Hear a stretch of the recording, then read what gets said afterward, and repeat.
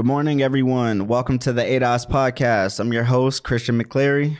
It's Elijah Holiday. And you know what you're tuned into. If you haven't already, please subscribe to us on YouTube, Spotify, Apple. This is a really good podcast, and everything that we're giving to the community are gems and jewels. So we love that you guys are supporting us. Continue to support. You know where to find us.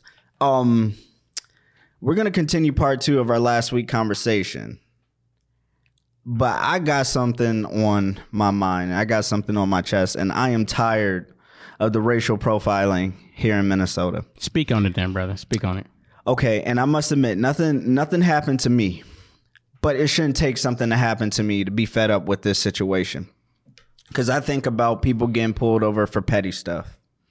Broken tail lights. Your lights weren't on after you pulled out of the parking lot. That did happen to me. But meantime, I see people, white people, with dogs on their lap as they drive. And you mean to tell me that my air freshener is more of a safety hazard than a live animal sitting on a lap of a driver? Now, which one is more unsafe? Wait, didn't we have an incident where a young brother was actually pulled over because he had an air freshener hanging from his mirror and it resulted in him being killed by the police? Yeah, Dante Wright. I thought that sounded familiar. Yeah, okay. it sounds very familiar, right? And it was sarcasm, by the way. Yeah. and that is what kills me, because as I'm driving and stuff, texting is one thing. People shouldn't be doing that, but they do it anyway. But for me to see like a live animal, or a pet rather, on somebody's lap as they're switching lanes, bumping their loud music, even listening to AirPods, it's really not fair to those of us who are following the street rules and being responsible and respectful.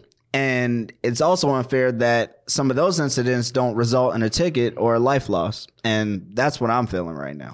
And you know, some people though may just say that you're complaining because it's you that's being caught, and you having the consequence. And I think people will call that sour grapes, right? Mm-hmm. Like if you were able to do it and get away with it, it wouldn't be such a big deal. Are you saying you're upset that there's just no equity across the board when it comes to what's a distraction and what's not a distraction, who gets pulled over and get a ticket and who doesn't get pulled over and get a ticket? Or are you just much more frustrated at the fact that it seems to you that black people are the group that continues to be targeted by these frivolous types of car infractions? And I think they're minor. If a person has a taillight out, all right, maybe they don't have the funds to pay for it right now. Okay, that doesn't mean they have to get a ticket for that. And I think Minneapolis tried to do something about that a year ago or 2 years ago, where they stopped ticketing people based off of minor things on their vehicle. I don't know if that's still a policy in place, but I know city council was trying to push that. So again, how are you feeling about it? Is it just that there's no equity across the board, or are you just really upset at these frivolous things altogether? I'm going to check D. Okay. All of the above. Okay. Because that is exactly what I'm talking about. Like the way that we even have to diversify and break these things up. Mm-hmm. That's the problem with me. Yeah. Because it's like, keep it consistent. I used to drive with air fresheners on my car all the time. Yeah. And then I took them down for a point in time. And then I was like, these need to go back up, because it's not about the air freshener. It's about the color of my skin. So you said you've never had an experience personally. I have. So around, it's probably 2019, a couple years ago, me and my buddy were over on Rice Street, and we're driving up Rice Street. We're about to go hit the highway, and we get pulled over. So we're like, okay, what the heck's going on? And he said he pulled us over because my buddy did have an air freshener hanging from his mirror. Wow. But he also said that someone was just shooting over on Rice Street, and they just needed to check our identifications. And it was no big deal. We said, okay, obviously it wasn't us shooting. We'll take the air freshener down. Here's our IDs. We gave them the IDs. We just complied. And I knew my rights, but I'm like, you know what? I know we wouldn't shoot nobody. So let me just get this man our IDs so he can just check it, and we can just be on our way. Checked our IDs, came back, said, take the air freshener down, and we went on about our day. Now, in my mind, I'm thinking, was it their air freshener that got us pulled over? Or was there a fact that it was two black males in the car, One with dreads. My buddy has dreadlocks, long dreadlocks. He cut them, but he had long dreadlocks at the time. No longer has them. Was that it? Was it the fact that there were two black males in the car, one had dreads, and we may have fit the description of someone who was just shooting over on Rice Street? Was that it? You know, and ultimately I didn't give too much thought to it, man, because those types of things have been happening to me for a long time, especially since I got my driver's license. And I can't dwell on those things like that anymore. But I feel your frustration when it comes to that. I truly do. Yeah, and let me be clear. Of course, you know, at some point in our life as ADOS people, we all get racially profiled. That's happened. That's oppression right there. I have been stopped by cops, and I'm fortunate to still be here after all those encounters. But I would have to say, as I look back on it, I've had encounters with different types of police. Some of them been more pissed off, and I'm just thinking in my head, like, dude, it ain't that serious. Like, I don't know what it is, but whatever you need me to do, I'm just going to comply because I just want to get out of here. One time I got stopped in Apple Valley on my way entering. I was going north, and the cop stopped me and he was like, oh, your lights aren't on. I was like, oh, I'm sorry. I just pulled out the parking lot. I thought it was automatic. And he was like, okay, license and registration and all that. So I gave him my license and registration. And he came back. He was like, you look really nice today. I was like, thanks. And he was like, what do you do? I was like, oh, I'm just a community activist, you know, politician on the rise, this, that, and the third. And he was like, okay, cool. Have a nice day, Mr. McClare. Yeah, because he was like, were you on the news one time? I was like, yeah. And he was like, oh, okay, I think I saw you on the news before. I was like, okay, cool. As I drove away, I was like, he didn't see me on the news. I mean, I have been on the news, but I was like, I don't think you were watching the type of news I was on. But, you know, I look at that situation because if I was wearing a hoodie or something regular in that moment, would that conversation have been different? Would he have asked me what I'm dressed for? Why do I look so nice today? Or something like that. Where am I headed? You know, no ticket, no nothing. It's just like, you have a nice day, Mr. McLaren. It was like, whoa, you know? And that's a part of the racially profiling. That if we're dressed a certain way, we're going to get these certain perks that doesn't end in, you know, loss of life or tickets. And that's an aspect I feel like people don't really mention a lot or talk about when we talk about racial profiling, right? And what it actually means to be profiled. And I have a similar story. I was on 94. We were heading east. Actually, I think we were heading to this office. I was with my girlfriend at the time. We were heading to this office. And I was speeding. You know, I was in the wrong. I was speeding. So the state trooper got behind me, pulled me over, whatever, just asked me where I was going. I'm like, oh, we heading to the office, got some business to handle, whatever. You know, I apologize. And I wasn't like going too crazy fast, but I was over the speed limit. And he's like, all right, you know, driver's license. You know, I handed in my girlfriend's insurance or whatever because I was driving her car. Came back, and a similar thing. Yo, you look very nice. You typically wear a suit? And I'm like, yeah, most days, you know, I wear a suit when I'm on my way to the office to do work. Yeah. He's like, okay, all right. You know, I'm not going to give you a ticket. Just going to give you a warning. Just slow down. I get that you're in a rush, but you know, we have to be safe on the road. Literally getting back my driver's license, was on my way. No ticket, no nothing.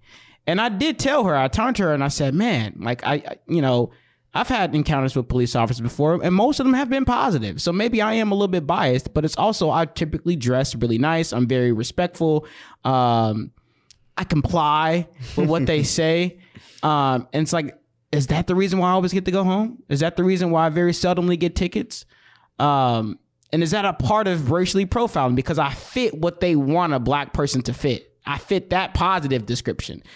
Not having the dreads, not having the face tattoos, my car doesn't smell like marijuana. You know, what if all those things were the case and I still had a valid driver's license? Would I be harassed a little bit more? Possibly. Yeah. Possibly. Yeah, because they look at all that. The type of car you drive, how you dressed, even how you open up your mouth and say the first word. Because if they hear the slightest bit of slang in there, oh, that's going to be a completely different thing. So when we talk about retraining police officers and repowering police and creating a police department that is reflective of the community, I mean, how much do we have to pay attention to those types of details, those slight details of don't just look at a person and make these judgments about them, right? We talk about this unbiased training that police officers needs to go through. I kind of question, can people truly be unbiased? And I'm going to be real. As someone who's, I think I'm a very open-minded person. I think I hold myself accountable. I'm very transparent. I am biased. I will admit that. I am biased. You're biased too. Yeah, everybody. Everyone's biased. So how do you go through an unbiased training with humans? It's not like we're computers. You can just change some of the algorithms to make us not biased. I mean, you would almost have to rewire the entire human brain and our anatomy to make us not biased. I think the biggest issue is when it becomes more explicit versus implicit.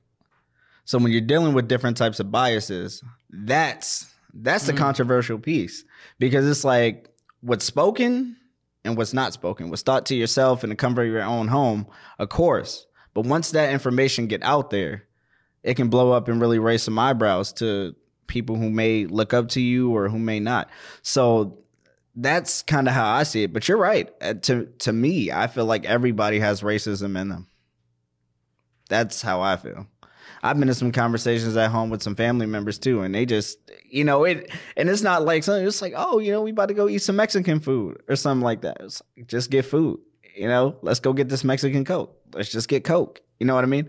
So I think intent is and when you say racism, you just mean that we're more easily, or I guess we're more prone to identify things using race versus just like you said, instead of going and saying, let's go get a Mexican Coke, we're just going to go get a Coca-Cola. Yeah. And we're going to go have some Mexican food, or we're going to dine into the Mexican restaurant. Yeah. Are we just more prone as humans to put that racial aspect into everything that we see and that we do? I think it separates the type of food, and I think people view it as being descriptive, but it's also, in a way, it's kind of racist. Like you say, I'm just going to go get this food. But I don't think people understand it that way, And then again, we have like some really harsh, aggressive ER users out there versus A users out there. And you know what I'm talking about. And the audience, you guys know what I'm talking about too. But I'm saying when you have it and you have like a hard ending sound in something, you know where that person stands on the racist spectrum versus the A. Now you got me thinking. I don't know if I completely agree with you, but I do have a question for you. I need you to push back. Is racism something that varies in degree?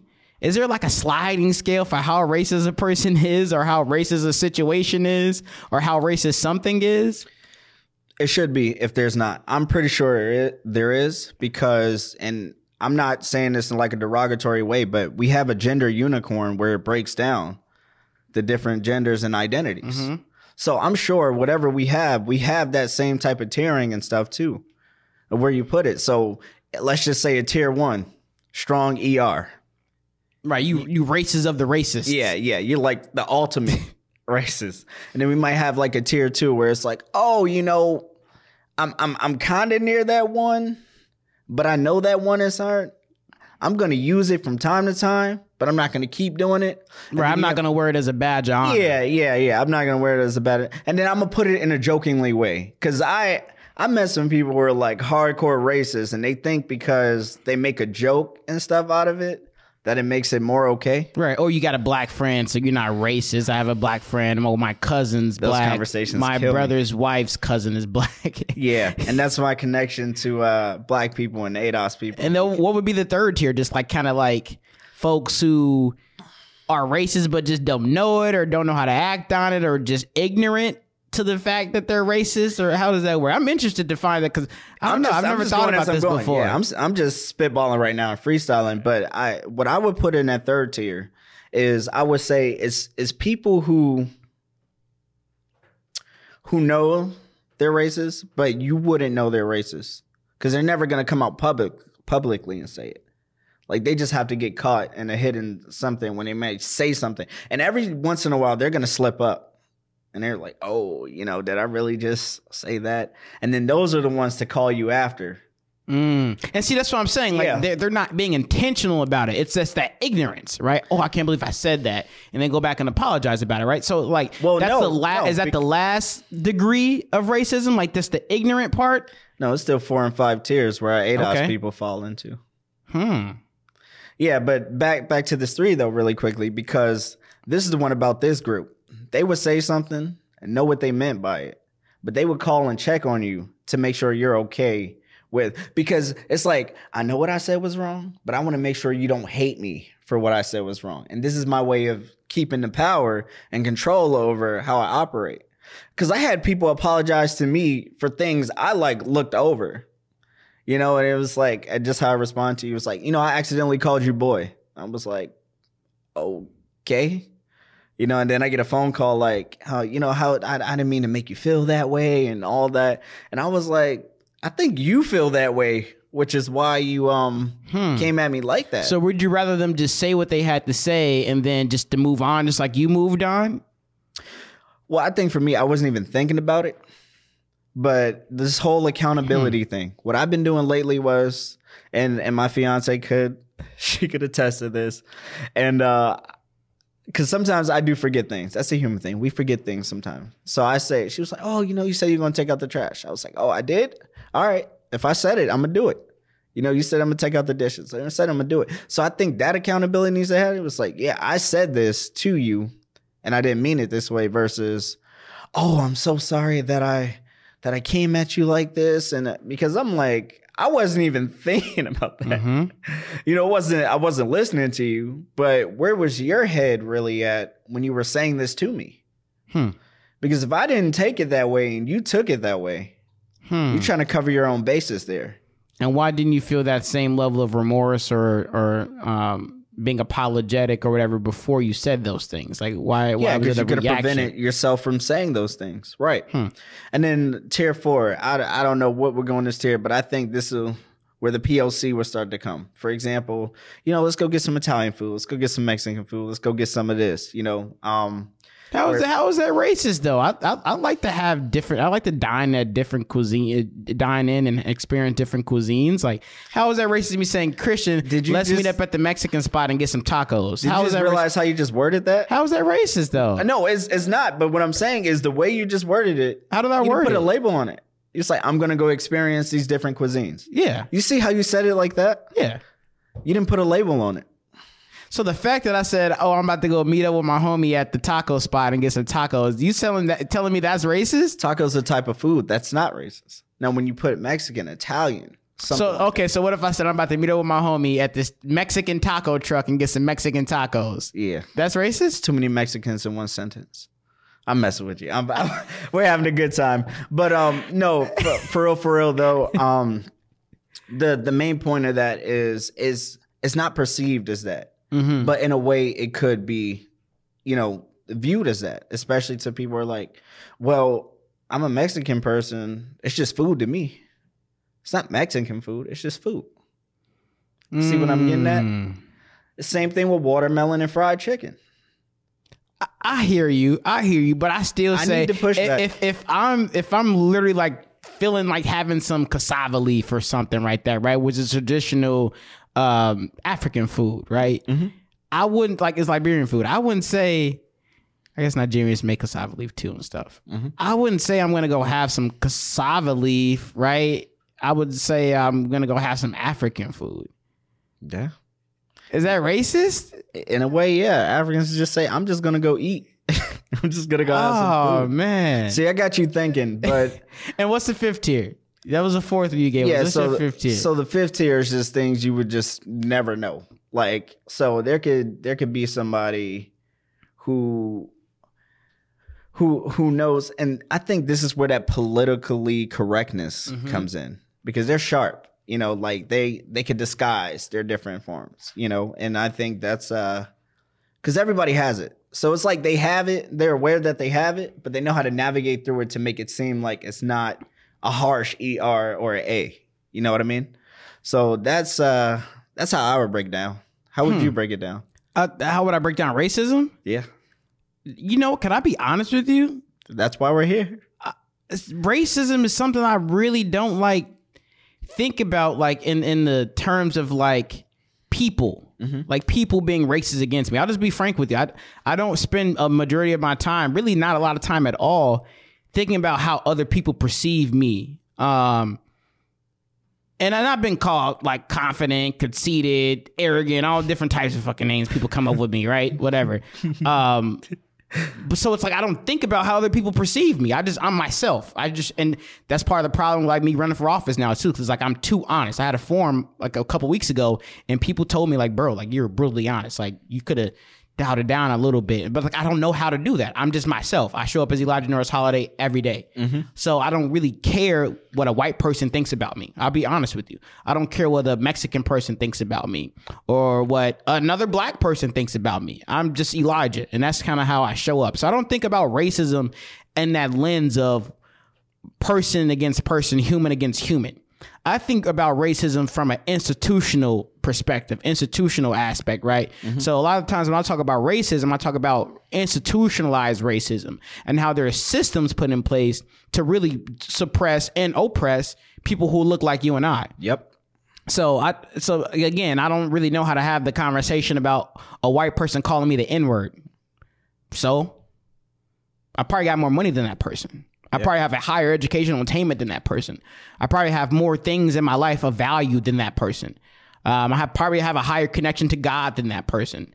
So who cares if you call me the N-word? Okay, that's not going to impact my day. It's not like I'm going to go in my room and cry because a white person called me the N-word, right?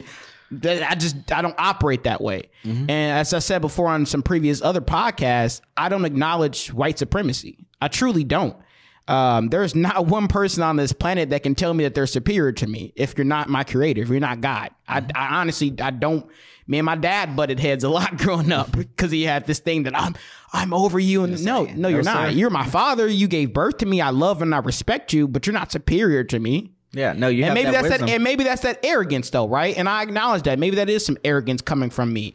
But I don't acknowledge anyone ever being superior to me. So I don't acknowledge white supremacy. Therefore, I don't acknowledge any individual white person having any superiority over me. I just don't.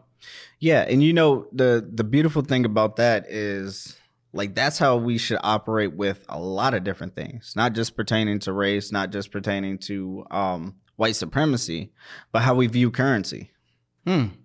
Because do elaborate. Okay, yeah, and I'm getting there. So I think a lot of people are like, right now they're like, well, we're living to make money. And you and I both say that money is a vehicle, right? Yep. Money becomes worthless if people don't spend it. Okay. And I go back to trading, Silk Road trade. You got some rice, I got some salt. You got some gold, I got some vibranium or something. Some silver some silver vibranium. It doesn't matter. Like, but if we had that trade, because that's really what we're doing. When you look at the stock market, they put currency into it. It's just trade. I mean, it's numbers. Yeah, you're trading money for shares of a company who's going to make more money, and in return, you're going to get more money when you trade in those shares for that company that made more money. Right. Yeah. Now, for people who don't understand that and don't understand how, capitalism works, they are the people who feel the most disconnected, right? So then they're so reliant and reluctant on financial stability, which they don't realize that they have the power to control these corporations and these institutions. When people talk about boycott, the problem with boycotting is it doesn't last too long. Because people are like, okay, well, we need to do this. What if we had like lifelong boycotts for different companies? Not even lifelong. What if it's just like unwavering? I mean, back in the day, people like literally walked miles to go to work, refusing to ride the buses because the buses wouldn't allow black folks to sit where they wanted to. Yep. And immediately after months, you saw the bus companies change their policies. Why? Because they're losing thousands to millions of dollars because people weren't riding their buses anymore. But nowadays, you have a protest, right? Or you have a boycott and it lasts for 2 days. And it's Instagram boycott. I'm boycotting Gucci because they said this and this. And then 5 days later, next day, you in a photo shoot with a whole Gucci outfit on. And y'all know who I'm talking about. I'm talking about these rappers. I'm talking about these athletes who do these fake protests. I'm boycotting Gucci. I'm boycotting Versace. And a week later, y'all in Vogue magazine with a whole Versace outfit on. That's not protest. That's not a boycott. You're just doing that for the social media clout. That you're going to get all those likes for that 1 or 2 days that you're doing this Instagram protest, Instagram boycott. Mm-hmm. Yep. Same thing with like Netflix and all these other places. Wait, but I don't want to get away from something. I love when you brought up, we were talking about racism and then you talked about capitalism, and I can't let this escape. I can't let this get away from me. No, let's stay on this. Because a lot of the times people believe that when you have a capitalist society, you're fueling racism, right? That capitalism doesn't exist without racism. And just put this into perspective. The murder of George Floyd. What do we see all these Fortune 500 companies doing? Oh, Black Lives Matter. They're increasing. I was gonna say BLM for sure. BLM for sure. They're increasing black presence in their ads. They're saying that they're going to hire more diverse people. They're putting money into black communities. But all the while, what are they doing in the process of that still? Making more money. Making more money. Thank you. Making more money. So when people say to me, and I get in arguments all the time, because I do see myself, I call myself a semi-capitalist, a social capitalist. I believe that you're a business owner. And I'm an entrepreneur. Yeah. And I believe that, I truly do believe in my heart that capitalism is a way for our people to free themselves. But it has to be capitalism done the right way, with a social concept, social lens behind it, not selfish capitalism, right? But capitalism in the sense that I'm going to make money, I'm going to teach my people how to make money, and we're going to grow our own economically vibrant community, right? So I got to elaborate on that because people, oh my God, you're a capitalist. But I'm going to ask you a question, and it's okay if you don't know the complete answer to it. Can capitalism exist alone without racism? Yes. Where have you seen an example of it? That's the problem. Because we haven't seen an example of it, we don't think that is possible. But it is. Have we seen a true example of capitalism? Well, we see examples of capitalism all over. Do we really, though? Yeah. Like laissez-faire capitalism or government-controlled capitalism? Because then that's not capitalism. Laissez, but we talked off air about the athletes. Okay. And we know how much athletes are getting paid. Yeah, but their owners are getting paid more, but that's neither here nor there. Okay. Yeah, owners are getting paid more, but athletes are also in some of the other industries too. Productions, management, endorsements, right? So when I look at it that way, and we're talking about capitalism, I'm saying that because we don't have the examples of them saying, because I make this much money, this is how I reinvent the wheel and restructure how people of color or black people, ADOS people view capitalism by putting it back into the community and help building some of these people who have their own experience, but help building them up and getting them into this light. That to me is them condoning the capitalism of saying, hey, I'm a black athlete that works for this white owner and I'm going to play sports and invest in myself in the process. And not all athletes do this, because I got to give LeBron a little bit of credit, because LeBron did invest in Blaze Pizza. I think it was Blaze Pizza or something like that. I think it was Blaze Pizza, one of those pizza companies. Can I offer, I don't think that's a black owner, though. Can I offer a little bit of a pushback? And of course, you're going to say yes. No, you can't. Here's my pushback. Me and my father was talking about this.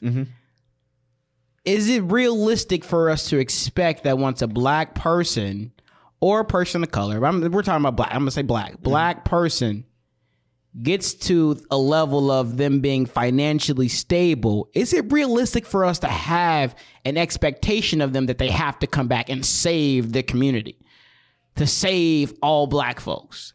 I mean, if you're making $50 million a year, is it realistic to think that that person has to give up a majority of their funds, a majority of their assets to help uplift a community that probably, I'm going to be frank with you, probably hasn't done shit for them? I got to keep it real today. I'm no longer living this life where I'm going to sugarcoat things. A lot of black people tear black people down. Yeah. So if you spent your whole life trying to become something and you were told by your own community that you're not going to get there, is it realistic for us to expect that person to come back and give something to us? Realistically. When there's violence in our community that we give to ourselves, drugs being pushed in our communities that we sell to ourselves. Yeah, we got it from other people, but we sell it to ourselves. That's a conscious thought. We tear each other down every single day. He don't look this way. He don't talk this way. He don't dress this way. He doesn't follow this. Whatever this is. The societal shit that we put in place. Is it realistic for us to expect that this person gonna get to this level and come back and save our community when we ain't done nothing to promote that person? Now, truly, do you think we done nothing to promote that person? In some cases, no. Some cases actively tear that person down. Right. But what I'm thinking about is I'm thinking about ticket sales. I'm thinking about social media presence. I'm thinking about people who are going into media, right? Who buying albums, bro? Who's coming to concerts and buying the albums and buying the mixtapes? Let's be real. You don't think people are streaming? Okay, streaming, but they getting the least bit of their revenue off of stream sales. Who coming up and buying the tickets? Who buying all the promo gear? Who's actually supporting that person financially? We talk about a group of people. No, there are communities out there that's doing it. Because when we think about, for example, if we think about a longevity of somebody's career, right? You cannot tell me that only in most cases, the industry is taking care of those people, but it's because of the fans, the fanatics. It's because of the people buying merch, promoting those people. Like, hey, did you hear this new mixtape? It was fire. It's little things like that actually contributes to an artist or athlete or whatever the case may be. I agree with you, Christian, but I'm going to keep it a buck with you, bro. A lot of white people supporting a lot of these black artists. I'm going to keep it 1,000% with you. When it comes to buying these ticket sales, they're first in line. Well, when it comes to buying merchandise, they first in line. But my point is, bro, our own people be hesitant to spend money with us. You get a black business up and running, I guarantee you look around when you see some of these black businesses open, who you seeing in there? It ain't a majority black folks. Right. On a lower scale, you're right. For a lower scale, for like startups, yes. But here's the problem. The problem is for a lot of people in our community, they want to see the results. So if they're like, okay, I used to watch him at the Rec and now he in the NBA. Although he's not coming back here, I know that I'm still going to support this person because he's from here. Now, if you have somebody, Lil Carlton down the street, who's working on like this science business and chemistry and like, look, I'm going to create a cure for all these different illnesses and sicknesses that we have. Would you invest in me? $5 investment. They would say no. But if they had $5 to bet on a 2K game of saying that Bron will drop 30 or Curry will drop 30 or whatever the case may be, they're gonna go to that more. So because they know what they're gonna get out of that. So in a way, it's targeted smart investing because they're like, I don't know the risks of this chemistry company. You don't know the risk of LeBron dropping 30. Exactly. But that's what I'm saying, because we saw and witnessed them do it before. We have more, we have more of what's the word the word escaped me.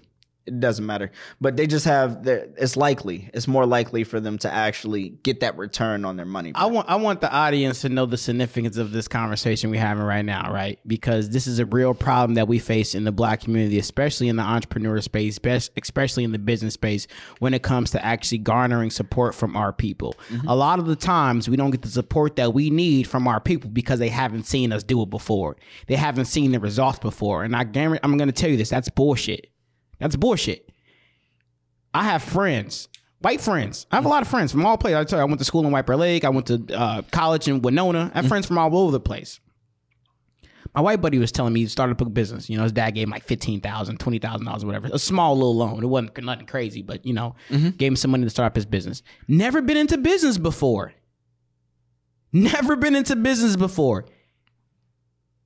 He had neighbors coming in, pitching in money to help him get this off the ground. Never been into business before. He had somewhat of a business plan, the marketing plan, but he's never done it before. And yet he had people behind him willing to support him.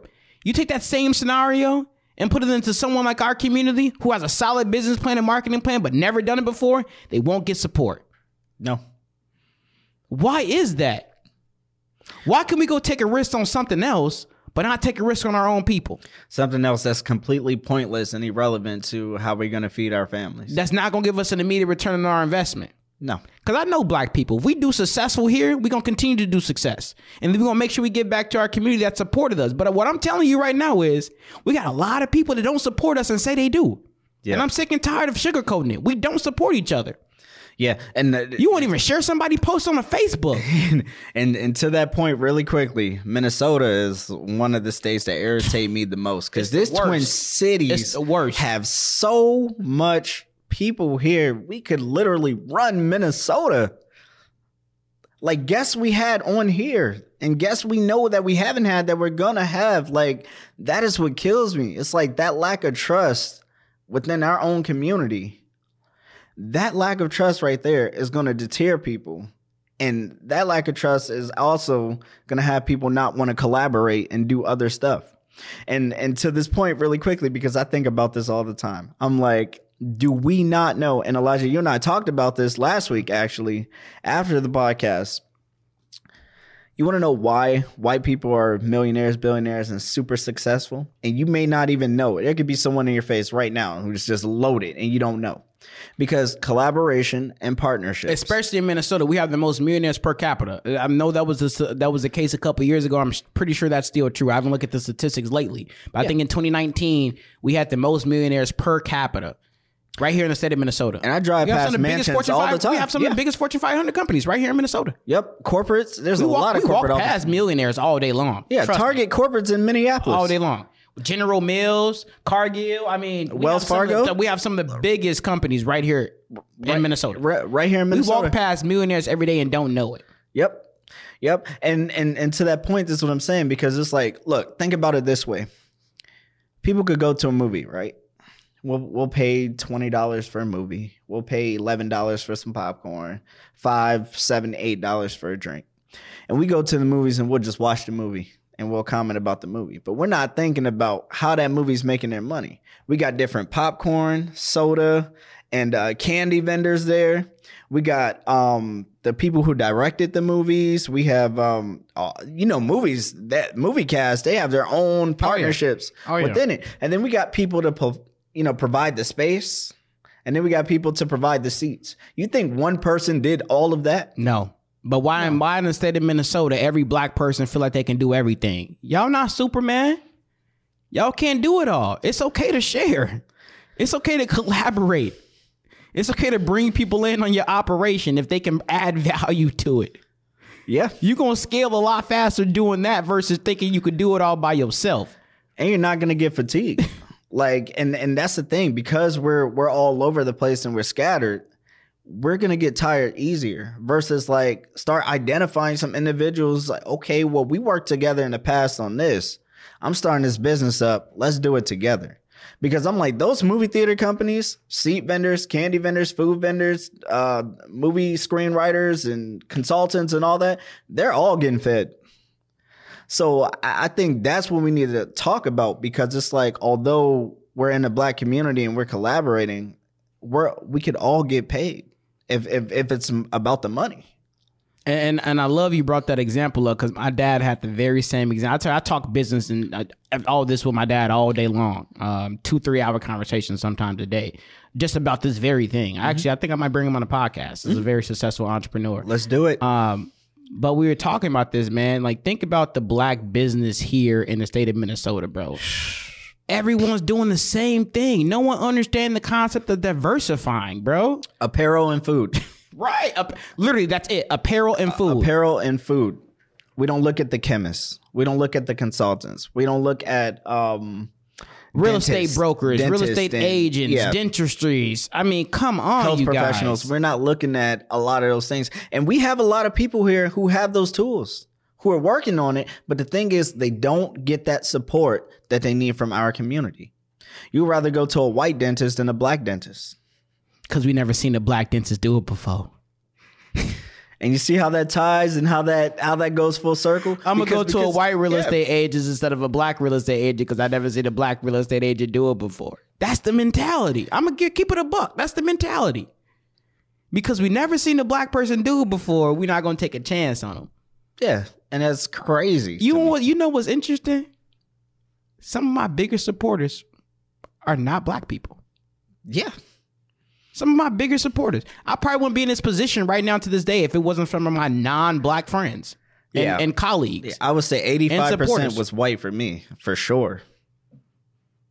Like a good 85. When I moved here, it's actually gotten a little bit lower. So that's why it's like 85, 80 now.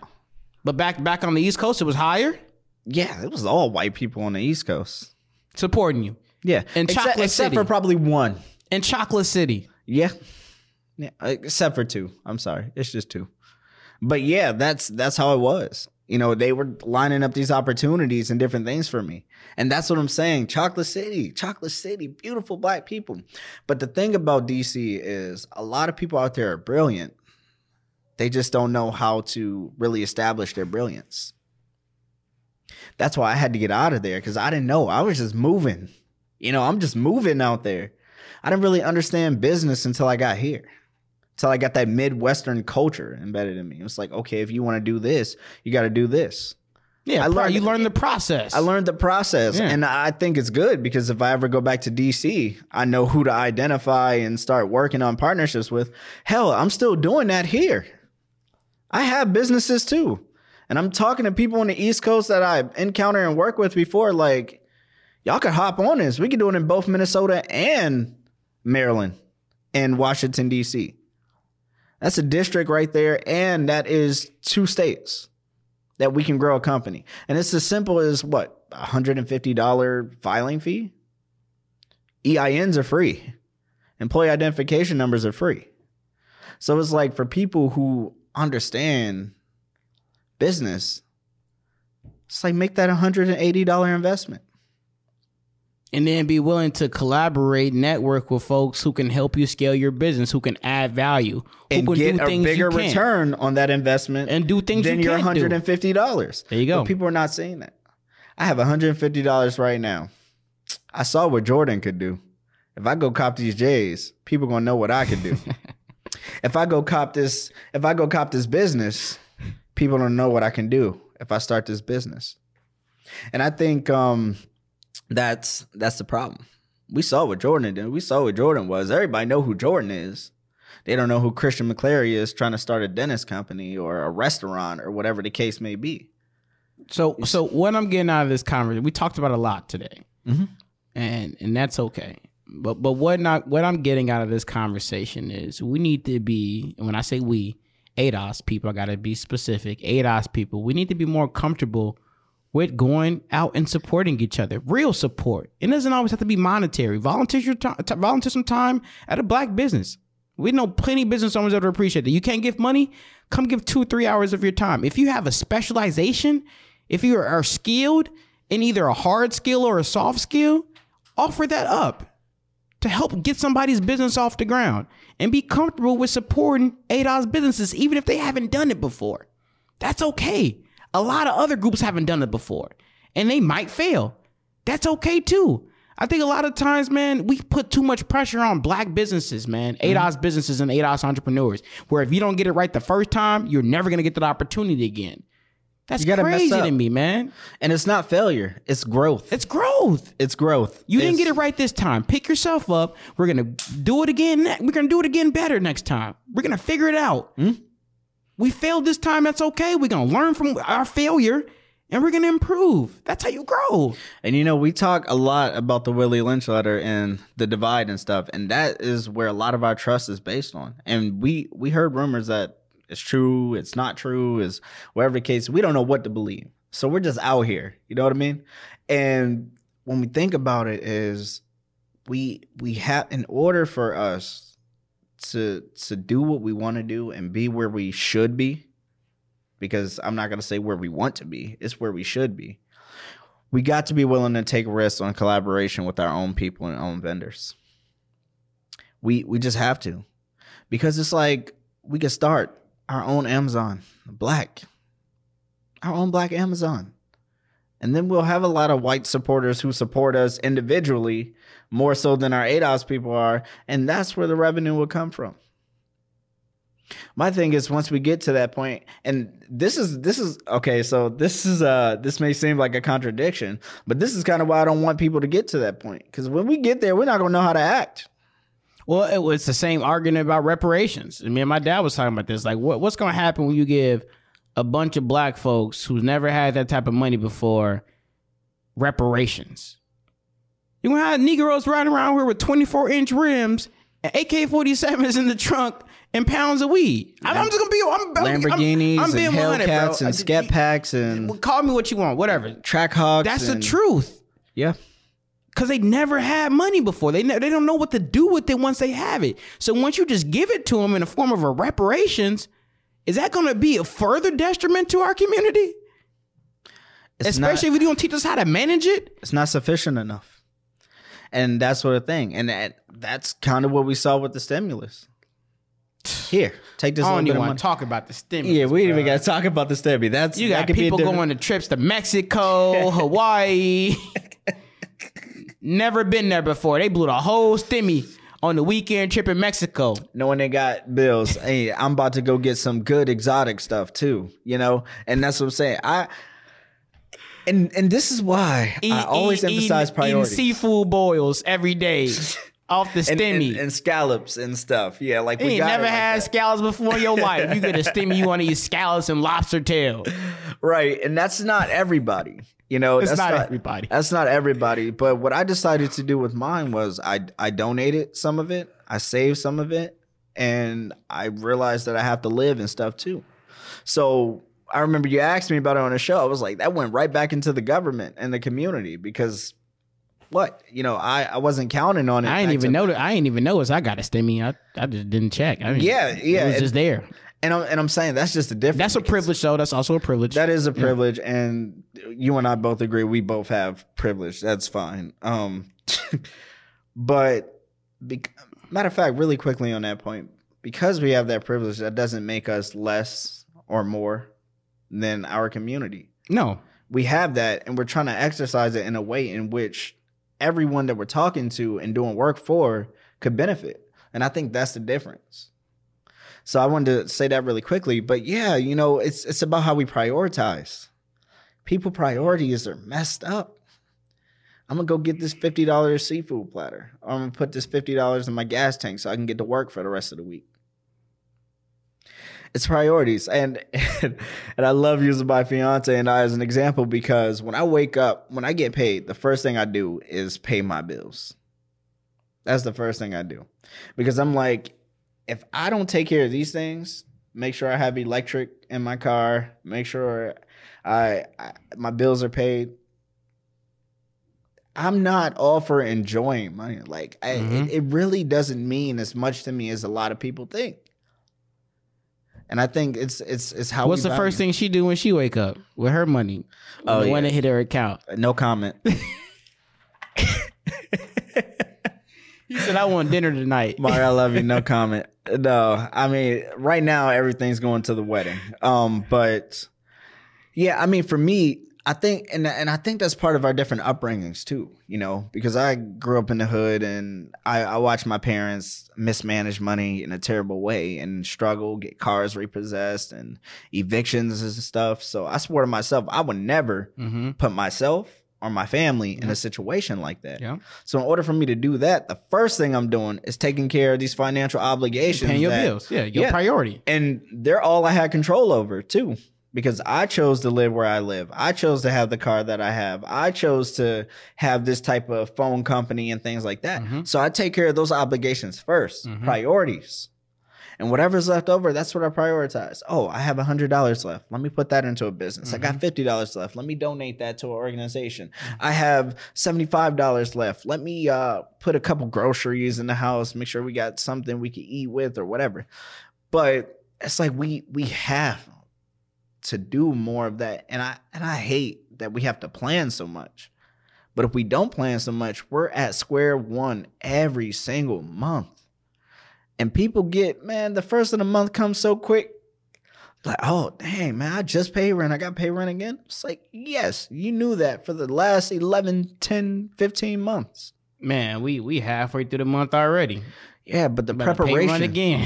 Yeah. And the preparation is what we need, you know? So if you're out there listening and you're one of these people, it's not a shot at you. Just like really think about how do I need to prioritize, especially if you don't have children? And that's one of my privileges, not having children now. But you know what, though, Christian, I talked to my dad about this and other folks as well. I have a lot of conversations about Black empowerment and what Black liberation means and what it looks like. We got to stop sugarcoating stuff to our people, bro. That's why I don't sugarcoat stuff on the podcast. I keep it a buck as I can. Mm-hmm. And I try to be respectful as possible, but I don't sugarcoat anything, bro. If we don't keep it real with our people, nobody else will. We're failing. Black folks, ADOS folks, we are failing. Period. Simple. I'm not going to sugarcoat this shit no more. We are failing. We behind. We got people in our community that just don't seem to get it, that don't want to get right. And we got a lot of people who are fighting against these people and fighting against every other injustice that's out there against us. And you say it all the time, bro. We can't fight against every other mode of oppression, every other thing that's oppressing us, and fight against our people. When are we going to get that through our heads? We can't fight two wars at once. It's impossible with the limited resources we already have. We are failing. And I want us to succeed. I want us to be prosperous. Mm-hmm. But man, to be honest with you, bro, that's looking less and less unlikely every single day. Yeah. You know, and it's sad. And I must admit, like our podcasts have been growing a lot, but there's still some people out there who are not supporting us the way that they could, who have community clout, who have individual clout, who have, you know, their own things. And I don't want this to seem like a competition between us and the ADOS podcast versus everything else. We can all eat together. And that's what I would say on that, because it's like people will look at us like, yeah, you know, you got two Black 25-year-old brothers. They got good head on their shoulders. They come and they talk at us at a week and we listen. They say a lot of good stuff. They still won't share. They still won't comment. They still won't, you know, ask to be a part of the conversation or come, you know, and it's like I get it. I mean, I get it. It's, you haven't saw our body of work, but check our first 2 seasons and you'll see our body of work and you'll know what we stand for. And it's been the same consistent message, man. Black empowerment, Black liberation, and also accountability in our community. I think that's what I'm trying to hone in on a lot more moving forward is like, man, I know the power that we can have as a community. I know we can turn this gun violence around. I know that we can turn the economic deprivation around. We can fix the housing crisis in our community if we really wanted to. Mm-hmm. The most important thing is you have to say, I know that we can't do it alone. So people got to step up. That's leaders. That's people sitting on the couch. That's children. I'm holding everybody, elders, wisdom. I'm holding everybody accountable because it takes the village. It really takes the village. No one person is going to do it. And people be a fool if they think people are billionaires alone. No, absolutely not. Well, next episode, we going to have some community activists come on. I'm thinking maybe we could probably try to get 2. I think we got enough space for 2. Yeah, we got some space. You know, now that COVID-19 restrictions is loosened up a bit, I think it'll be nice to get a few other diverse voices in here and maybe have an authentic conversation about what it means to actually hold a community accountable. Mm-hmm. I think that'll be an excellent topic. Yep. Thank you, Christian, for your insight and for breaking down a few things for us. I want to thank y'all for continuing to support the ADOS podcast. Please like us on our Facebook at the ADOS podcast. Subscribe to our YouTube channel at the ADOS podcast. We're on Instagram, ADOS podcast. And then we're also streaming on everywhere you get your podcasts at. So if you're getting your podcast on Apple Music, we're there. Spotify, we're there. Wherever you can get podcasts, the ADOS podcast is there. We want to thank y'all for y'all support. We hope that y'all continue to interact with us. Please continue to share our content. And then feel free to message us, man. I want to get some messages from y'all. So we'll be a lot more intentional about reaching out to people. Mm-hmm. But we want to get some more perspectives and inputs on the things that we talk about on a daily basis. I want to thank you, Christian. Mm-hmm. And that's all I got.